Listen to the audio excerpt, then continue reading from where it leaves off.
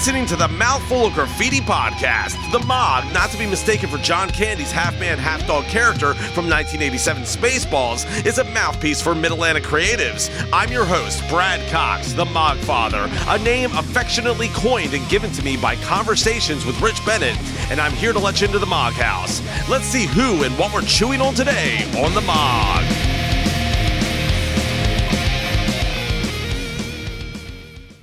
The Mog, podcasting from Underground Studios, aims to be an all-inclusive, all things creative networking megaphone, and with the amount of talent we have in our own backyard, I don't know that we'll ever have a shortage of good content and rich stories to tell. Everyone has a story that's uniquely their own, and it's the Mog's mission to unearth it. The Mouthful of Graffiti podcast started as a seed and couldn't have grown without the support of those who sponsored us along the way. We'd like to thank Musicland, Reb Records, Caprico's Books, The Gone But Never Forgotten Black Eyed Susies, Vagabond Sandwich Company, Double Groove Brewing, and the Baltimore Decal Gal. Don't forget to use discount code MOGPOD for a 10% discount at Caprico's Books. Everyone knows you can't stop by Main Street Bel Air without grabbing some fresh new wax at Reb Records, followed by a delicious lunch at Vagabond Sandwich Company. While you're in town, swing by Musicland for the latest in gear and rentals or a relaxing pint at Double Groove Brewing. The Sarah Evans Copy That Tour is coming to the APG FCU Arena on February 24th at 7:30 p.m. With hits like Suds in a Bucket, Born to Fly, and No Place That Far, this isn't a show you'll want to miss. For tickets, visit hartfordevents.com. The Hip Lay Ballerinas, blending their unique fusion of hip-hop and ballet, will be coming to the Amos Center on February 26th at 3 p.m. For tickets, visit tickets.hartford.edu. Don't miss the Harlem Globetrotters 2023 World Tour, also coming to the APG FCU Arena on March 1st at 7 p.m. If you're looking for the ultimate fan experience, pick up a couple Magic Pass tickets. Grab all your tickets in advance at hartfordevents.com. Today on the show, I had the pleasure of sitting down with multi-instrumentalist and genre-bending producer and artist Hush. Despite his moniker, he isn't shy or quiet about sharing a taste of his origin story, a story with all the makings of a rock and roll rags to riches headline. He's equal parts punk rock and hip-hop and understands how to weave a landscape of emotions through a quilt of musical chaos. I instantly connected with his music and believe he's on the cusp of euphonious stardom. Hush has worked with everyone from Megalodon to Tech Nine, and he's about to drop some audio fire that'll prove why he deserves to be the next crossover star of the 21st century. Join me in welcoming hip-hop's own Hush to the Mog. All right, welcome to the Mouthful of Graffiti podcast. I'm sitting here with Hush. Welcome to the show, Hush. How you doing, man? I'm good, man. How you doing? Pretty good. Are you a podcast guy? Is this one of your first podcasts? Have you done them in the past? No, I haven't done these before. You haven't? Okay, so this is the first time. Yeah. Do you listen to podcasts? Sometimes, yeah. There's a lot of great talks out there and great information and stuff. So in a sense, though we're virtual right now, you're kind of back in your original backyard, because I'm from Baltimore, Maryland, so that's not too far from Silver Spring. Yeah, yeah, that's true. Yeah. So when did you leave the land of the merry? Oh, I was very young. I think I was about 2.5 years old when my parents moved out to Iowa. So I don't remember much from back there, but. So you never got the crab cakes and the burger cookies and all that? No, I never got the honor of all that. I just had burgers and cheese and stuff out here. Fair enough. So have you come back to visit at any point, or do you plan to? My uncle lived out in DC when I was younger, and he got married out there. And I went out just for the wedding, but that's about the last time that I was out there. So where are you living now? You said Iowa? Yeah, right now I'm in Iowa. You're back. I'm back home in Iowa. When the pandemic hit, it got real crazy in my neighborhood in Kansas City, and I was like, okay, maybe I'll go home for a little bit. I was introduced to you because you have the same management team as Bad Mary, the Dolly Rots, Soul Asylum. How did you get hooked up with Dane over at Independent? They've been working with Strange Music for a while, and I've been releasing my records with Strange, which has been great. And they introduced us, and we had a couple meetings and got along real well, and they wanted to work on the record. So, yeah. Well, this is my first time really being introduced to your music, and it's fantastic, man. I've been listening to Hush for the past 48 hours, not just to, get the interview questions together, but just really to get an idea of what you do. Thanks, man. I appreciate that. And I know that you tout that it's an amalgamation. It's like it's hip hop, it's alternative rock, it's really all the genres into a melting pot. That would be fair to say. Yeah, absolutely. I mean, I'm very ADD when it comes to express how I'm feeling, so it gets a little crazy all over the place. You know, I think that independent artists in general have that tendency because we're all a lot of different things. We're not just one thing. Yeah, it's very true. I mean, to me, it boils down to expression and whatever we have to express at that point of time. And if you try and confine that within the boundaries of certain things, then you might not be able to get it all out, you know? No doubt. If you're like in a band setting, there is that tendency to be like, all right, this is who we are. And you kind of write songs and you all kind of agree this is what it's going to be. As where when you're working autonomously, you can do whatever the hell you want. Yeah, that's very true. It's very dangerous too, to be honest. So what is the wildest genre you've kind of gone into? Have you done any jazz infused music yet or anything like that? I haven't infused jazz in there. You got to. Right. I mean, there's definitely influence in there, a lot coming through stuff like break beats, which is really more like 70s psych rock and stuff, but was influenced by jazz. But yeah, I mean, the craziest, I did a record for a guy like a while ago who was wanting to do country mixed with house music, but it was like really like traditional folk country. And that was really weird, but it actually came out really, really good. It was definitely very surprising. I was like, what? But for myself, I mean, I'm all over the place, but I definitely stick around a couple of key genres that really, you know, hit me at home. I was going to say, I went back to like They Hate Kids Like Me. And what was the other one? All I Have Left, like the really earlier stuff. Yeah. And it was more electronic hip hop, as where the new stuff, you really do hear a lot of those alternative elements. Yeah. I mean, so I started as like a rock musician. Like that was my first love in music. And then when I was like 12 years old, I started working with electronic music and using different software for that. So going into that stuff and then rap later was it was interesting to start out this project with hip hop and EDM infused stuff. Whereas like when I think of myself, I always think of myself as like a rock musician or a punk musician or something along those lines. So it's kind of fun to come back to it as something that I identify with so much, but it being like for other people are like, oh, he also does this shit. Or for me, it's the opposite. Well, you have such a way of making it all sound so natural. Does it come natural to you? Like after the electronic music, kind of the earlier stuff, you got together with Tech Nine and did Blight, and that's more hip hop. It was a little bit more focused, you know, as were the new stuff. To me, that's really cool, man. I appreciate that. Yeah, I mean, it was definitely a lot of fun to work with Tech, and it definitely pushed me more into that electronic and rap genre that we did on that record, and that was so much fun, man. He's such a great dude to work with, just sending stuff back and forth, and then I don't know. It's just generally it's a great thing.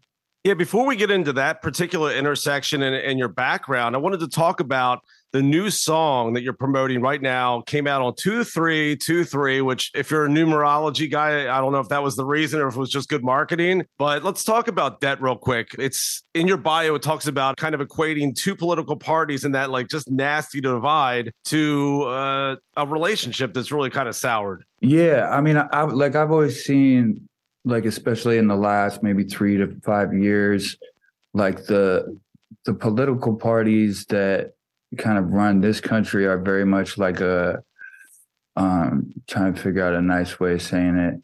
They're like they're like a mom and dad who really don't get along. Right. And they really hate each other. And every time mom and dad talk, it's just rah, rah, rah, rah, where you're spending too much money. Well, you're being too nice to the kids and their friends. You know what I mean? Right. The people of the country are just like the kids, just waiting for mom and dad to figure it out to see, like, can I get some candy or can I have ice cream for dinner? Right. Yes, Dude, I mean, the song is fantastic, and you produce that. You perform the instruments. You're obviously vocalizing. yeah. I do all the music on there. The drums are programmed because I've got bad shoulders. I can't swing sticks like that. But You can't play everything, literally. I mean, maybe you can. if I could, I would. I'll tell you what. Like, I don't know if you saw the Overstay video, the song that before this that came out, but I did all the computer graphics for that one. I've been like obsessed with Unreal Engine and making 3D graphics and animations and environments and stuff like that for the last couple of years. So I've been like getting involved with that a lot. But I want to get into your background because you've got a story, you know, and it's a story that reading your bio, I think people really want to hear and need to hear. So talk to me about the formative years. Talk to me about, as much as you want to share that you're comfortable sharing, those early middle school years and kind of how that tapered off pretty quickly. yeah, I mean, it definitely tapered off quickly because I left in sixth grade. Yeah. But, so I went to this Maharishi school, which was like a meditate, like the Maharishi, the Beatles and stuff like that. Yeah. And they had they bought a college in a small town in Iowa. And there was obviously some friction locally, which is understandable if you're, growing some town or whatever for generations of your family. And then some people coming by the college and all this shit. There was right. There was a lot of tension, Didn't they do like a Netflix series on the Maharishi? No, they did one on the guy in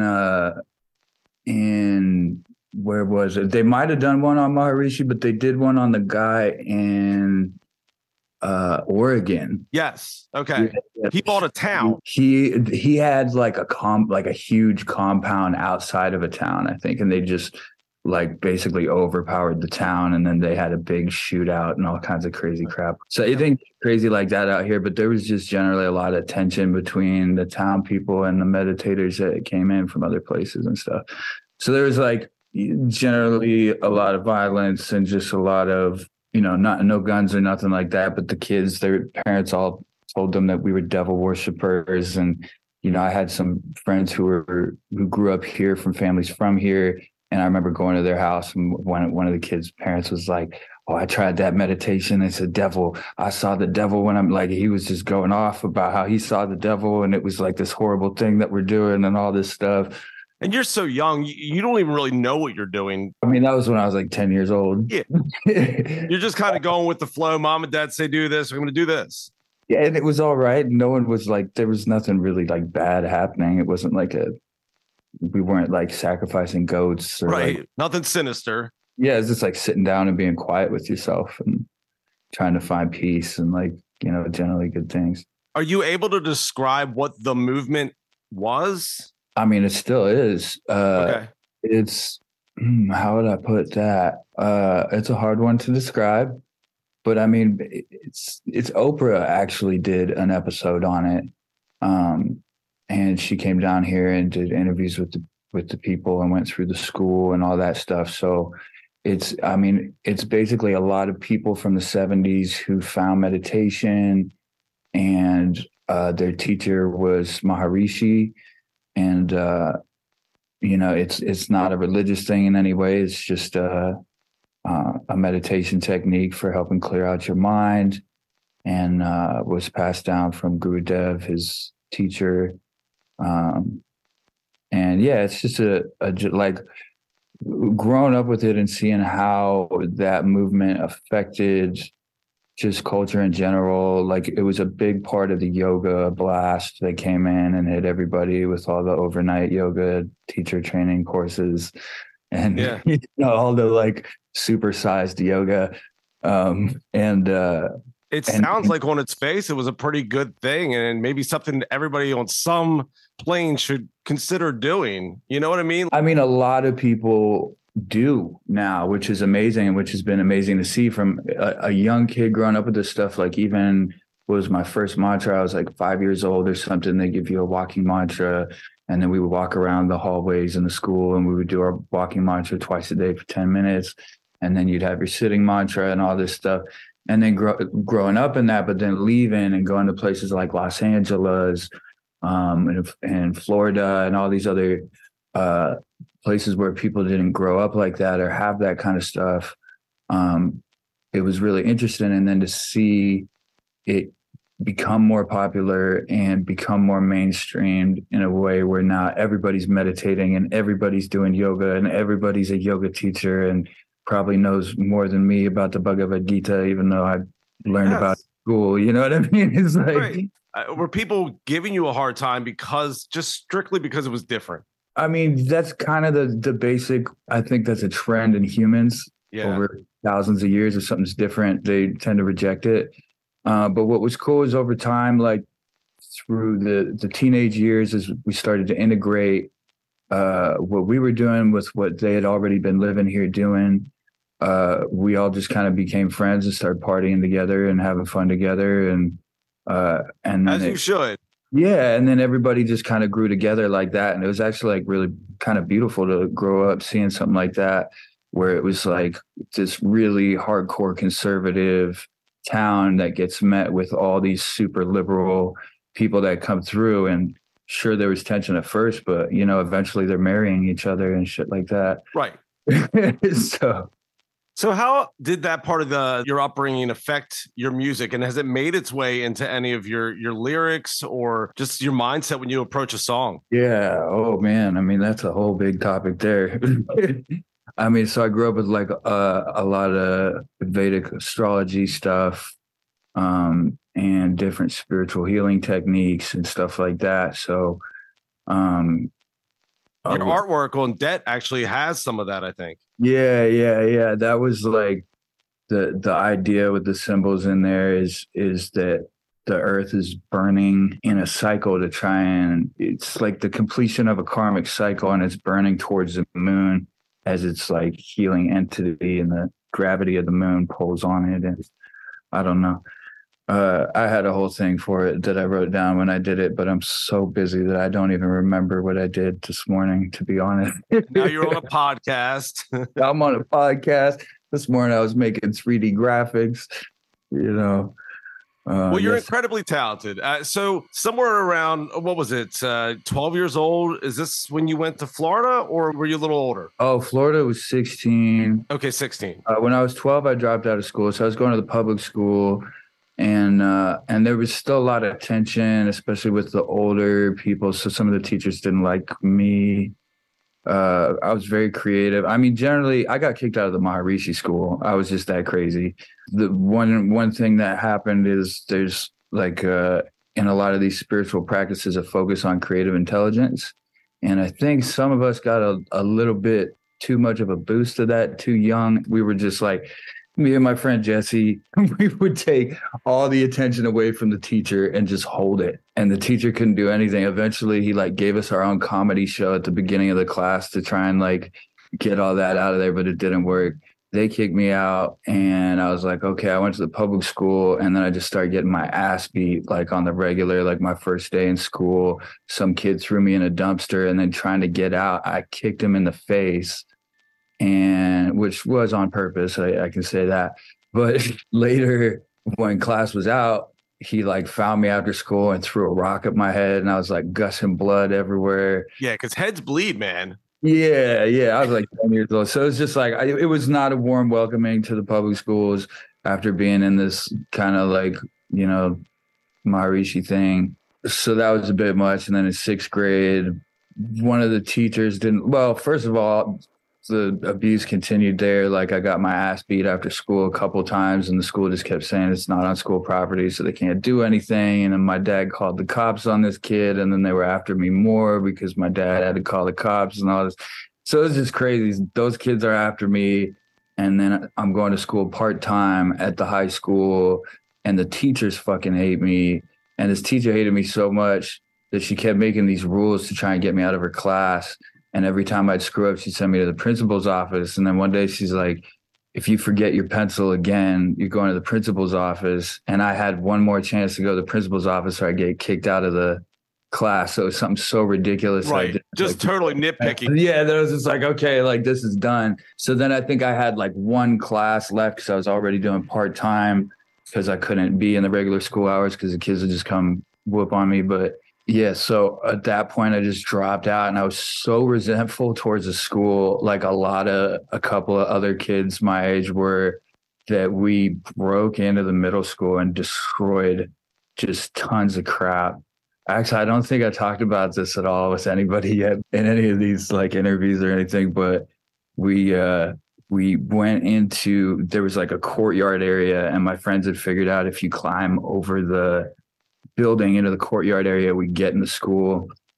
And we destroyed all this crap. I deleted everything off the librarian's computer, and then I pissed on it. And then we started spraying all this crap in the, anyways, we got busted for that. And I ended up in juvie at like 12 years old.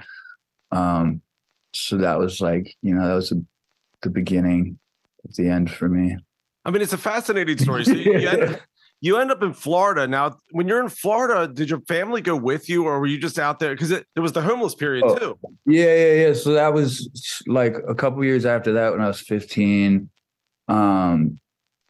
Things were just so bad here with a lot of the tension and the violence and just rejection for me on both sides, from because I was like generally an outcast in all scenes. So the Maharishi crowd, you know, I get pushback from them, and then the local crowd, I get pushback from them.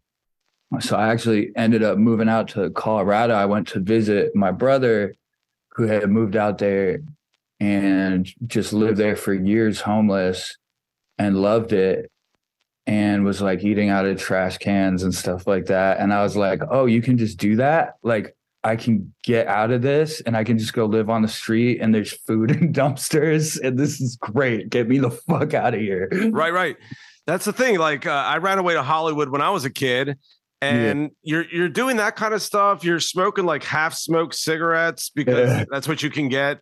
One of the things I remember doing was they'd have like this burger. Like if you ate the whole burger, you got a free burger. So it was like a huge burger. So I paid for one, and I would just sit there until I finished it, and they'd give me a coupon for the next one. That'd be the next day's meal. You find ways to survive is the point. Yeah, for real.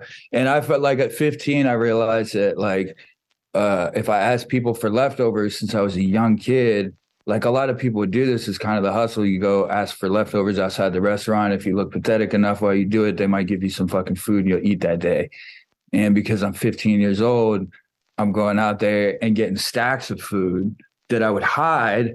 And then I go hand it out to all the other people that weren't getting food, because I couldn't do nothing with that much food. I just go get more food the next day. So I try and feed myself and other people and shit like that, take advantage of being a cute little 15-year-old kid and all that, you know. Were you just staying at shelters? Or you were hanging out in the woods? There was this really nice lady who let me sleep on her couch to make music for her website. And she's, I mean, I say lady now, she's probably like in her 20s or something. I don't even remember, and there was just like random spots, sleeping outside every once in a while, or going camping, because this was out in Boulder. But yeah, I mean, at that age, it was a little bit easier to find places to stay. And you're so young. Yeah, I was 15 years old. It's just crazy. Like, I just can't imagine like a 15-year-old kid being homeless. It's insane. But I thought it was great. I was like, sure. And then somehow in all of this, you ended up in California. I'm assuming Los Angeles, maybe, or where were you at in California? Which time? Are you talking about the cult school? Yes, I am. Yeah, so that's in Marin County. And the funny thing about the bio is it just says, and that was kind of weird. I want to know what was kind of weird. That's what I want to know. Oh, God, I'll try not to puke while talking about this one. No, it's not that weird, but it's just weird. So back to the Maharishi school in first grade, this German kid came to the United States and started going to the school and joined our class. And he didn't speak a lick of English. His name was Mark Aurelius. And he would just say 9. And we would talk to him. He'd go, 9, 9, 9, 9. And he hated being in the US. And me and him became friends. We were friends till like 3rd or 4th grade. I don't remember what happened. Like we had like a shared dog together at one point. You know, we were really good friends. It was like, you know, grade school stuff, and then I switched to the public school, and I think we just stopped seeing each other as much. So then when I'm like 17 years old, I get a call from another friend that this kid's mom had started a school in Marin County, had rented out like half a hotel for months, and had been putting up kids. It was basically all of the kids in my class who were like rejects from the school. We had all dropped out.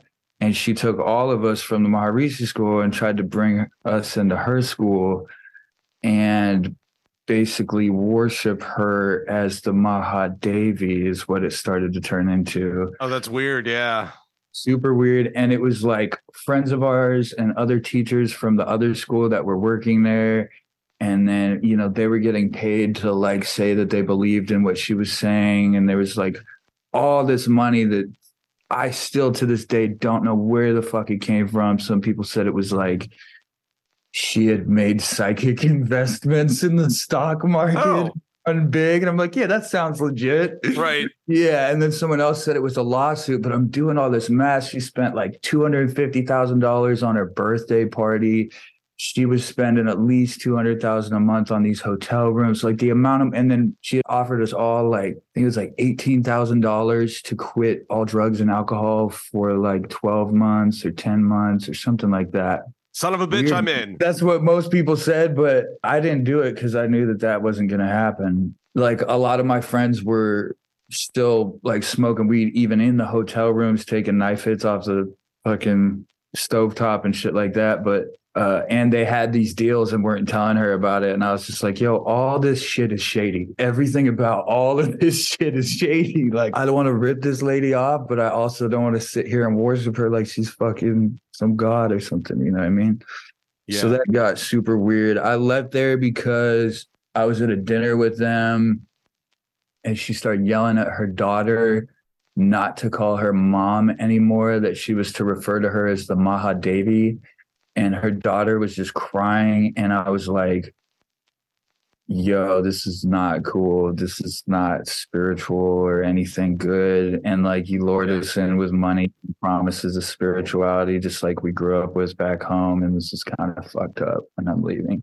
Yeah. So I was making a joke about the 18,000, but in your core, you knew this is just bullshit. Yeah. I was just like, I'll try it out because I was just, again, like the tension in my hometown and everything here was so bad. And then my dad had MS for a long time since I was like 5 years old. And that was really hard to deal with. We had like nurses in the house taking care of him. And then it was just super stressful. And I was just like a little kid. So any chance I could to get away, it was like, you know, it was just a lot. Well, to switch gears, in 2017, you came out as Hush. That was like your stage name, your artist name. And it's really kind of like flipping a light switch as far as an outsider who didn't know much about you. Suddenly, you're going from kind of obscurity to collaborating with Megalodon and Sultan, and obviously Tech-N9ne comes into the mix. What was the moment? How did all these connections start happening?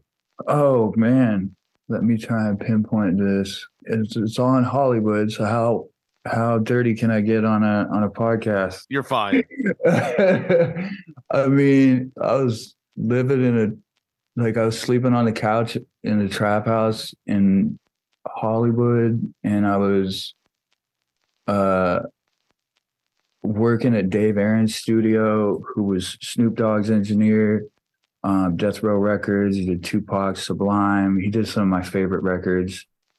And I had linked up with him just through another project that I had done in Las Vegas with some friends out there. And a lot of people were coming through the house that I was at, where I was crashing, and it's just kind of the mix out there. You just start meeting people. Eventually you make your way towards the good people that you gravitate towards. And I met this manager, Josh Hernandez, and he was working with Savant. And I had heard about Savant and was super inspired by him. What was it, 3 years prior to this, because he deals with mental illness. He's got Asperger's. And he still goes out and tours and does all his music and all that stuff. And I was just like, wow, that's real bravery. And I was like, it's funny because I had this moment. I was like, I'd really like to work with whoever manages this dude, because that's the kind of people that I like to be around, is people who like actually care enough. Yeah. Work with somebody who's in a position that's tough, or like whatever it is, just someone that cares enough. And I meet him through just like random stuff that I'm doing out in Hollywood, through people that I met through this house. And then I end up at that house and this thing and the other thing, and just end up meeting some really great people. And he was managing Sultan at the time. And I actually wasn't rapping at that point. I used to rap in Fairfield back in the day because of the college, there was a lot of people, they would get grants for people who had difficult times getting into colleges, inner city grants, stuff like that. And I remember this dude, Tom Pringle, came here from Brooklyn, and he rapped, and we would do these parties out in the country, and we'd be around a keg of beer, and I'd be beatboxing, they'd be rapping. And I loved it. I loved good rap because it was just straight from their soul, straight off the dome, always freestyle, and just always really sick raps. And then in dubstep, all these kids started rapping on dubstep, and I thought it was just garbage compared to the shit that I grew up on, the hip hop that I listened to, the people that I rapped with around the kegs and shit when I was a teenager. And Josh is like, "You can rap, right?" I don't know how he knew that. And I was like, "Well, yeah, kind of." And he's like, "You want to give it a shot on this? We're trying some other dudes. It's not working out." And I was like, "All right, I'll give it a shot." And I just kind of like tuned into Sultan and where he was coming from, being in Iran and all the stuff he was dealing with, and just tapped into a vibe lyrically, trying to relate to where he was coming from, trying to just find a common ground with that struggle. And it turned out really good. And that was my first Hush release. It came out on Never Say Die Records, which is awesome. So, talented by Shaquille O'Neal, the Shaquille O'Neal. Yeah, he would play that exact song actually for years to come. I don't know if he's still playing it, but maybe. We'll have to tag him into the episode. Yeah. Keep it going, Shaq. So one of the things that stands out about the music is just the production. Like, you're doing that. What are you using? Like, what studio are you going to? What software? So I've got my own studio equipment and gear and stuff like that. I did work doing production and mixing and stuff like that for other people for a while. That gets a little bit tedious when you're an artist, because you're just constantly feeling like you're building somebody else's dream and yours is getting put into theirs. So eventually I stopped doing that. I switched to computer programming. It's a good, fast one, less BS than music business. Sure. And I still got all my studio gear. So I got a Neumann U87 that I run through an Apollo Twin. And I've got the Neve 1073, I think is the one that I'm using right now. I also use like the Helios and a couple other ones that I really like, but I run it through their free amps. And I've got my speaker set up. I've got two electric guitars. So one's a Schecter 7-string, one's a PRS 6-string. I did some custom modifications on them myself for the pickups, put some nice bare knuckle pickups in them. Have you thought about bringing the piano, like just an old school piano, into the mix? That's where you got your start. Yeah, I mean, that's true. I mean, I'm looking at right now at one of the pianos that I actually started on. It's just a pain in the ass to record.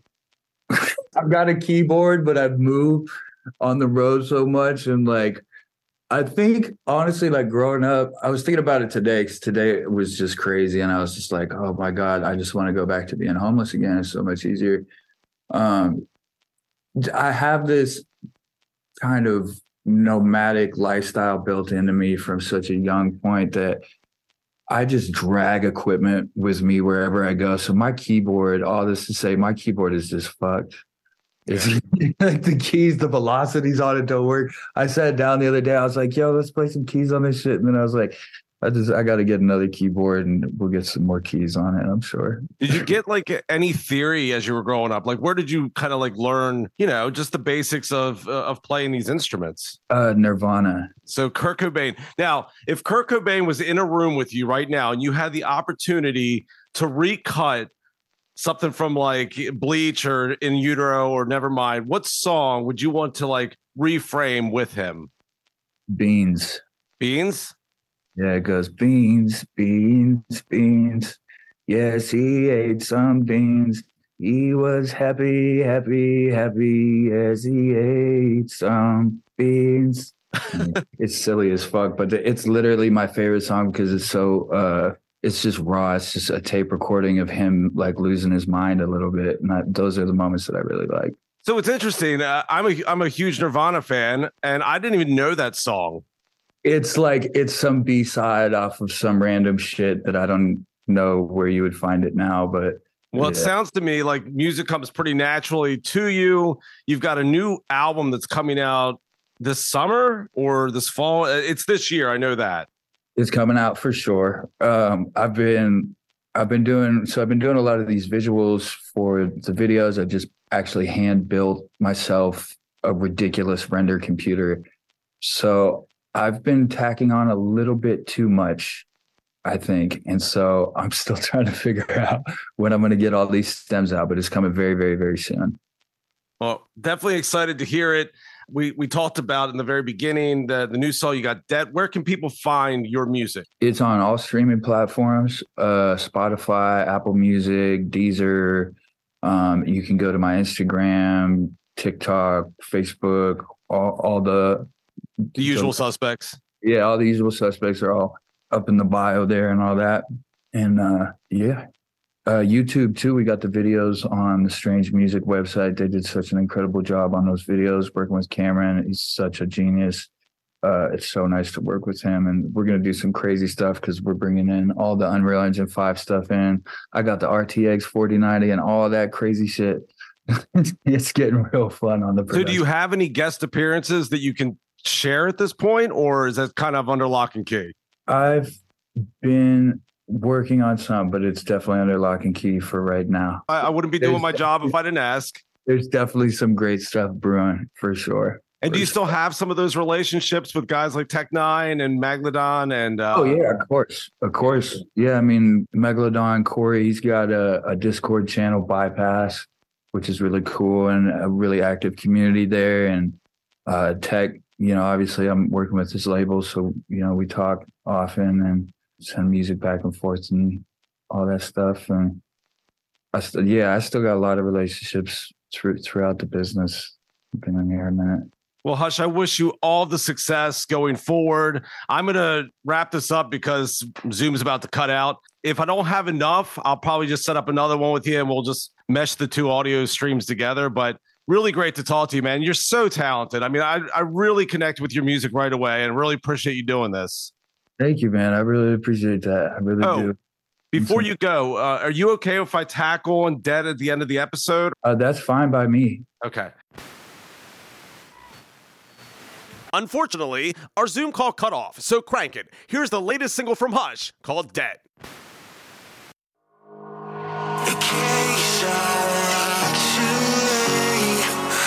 She doesn't hate the same.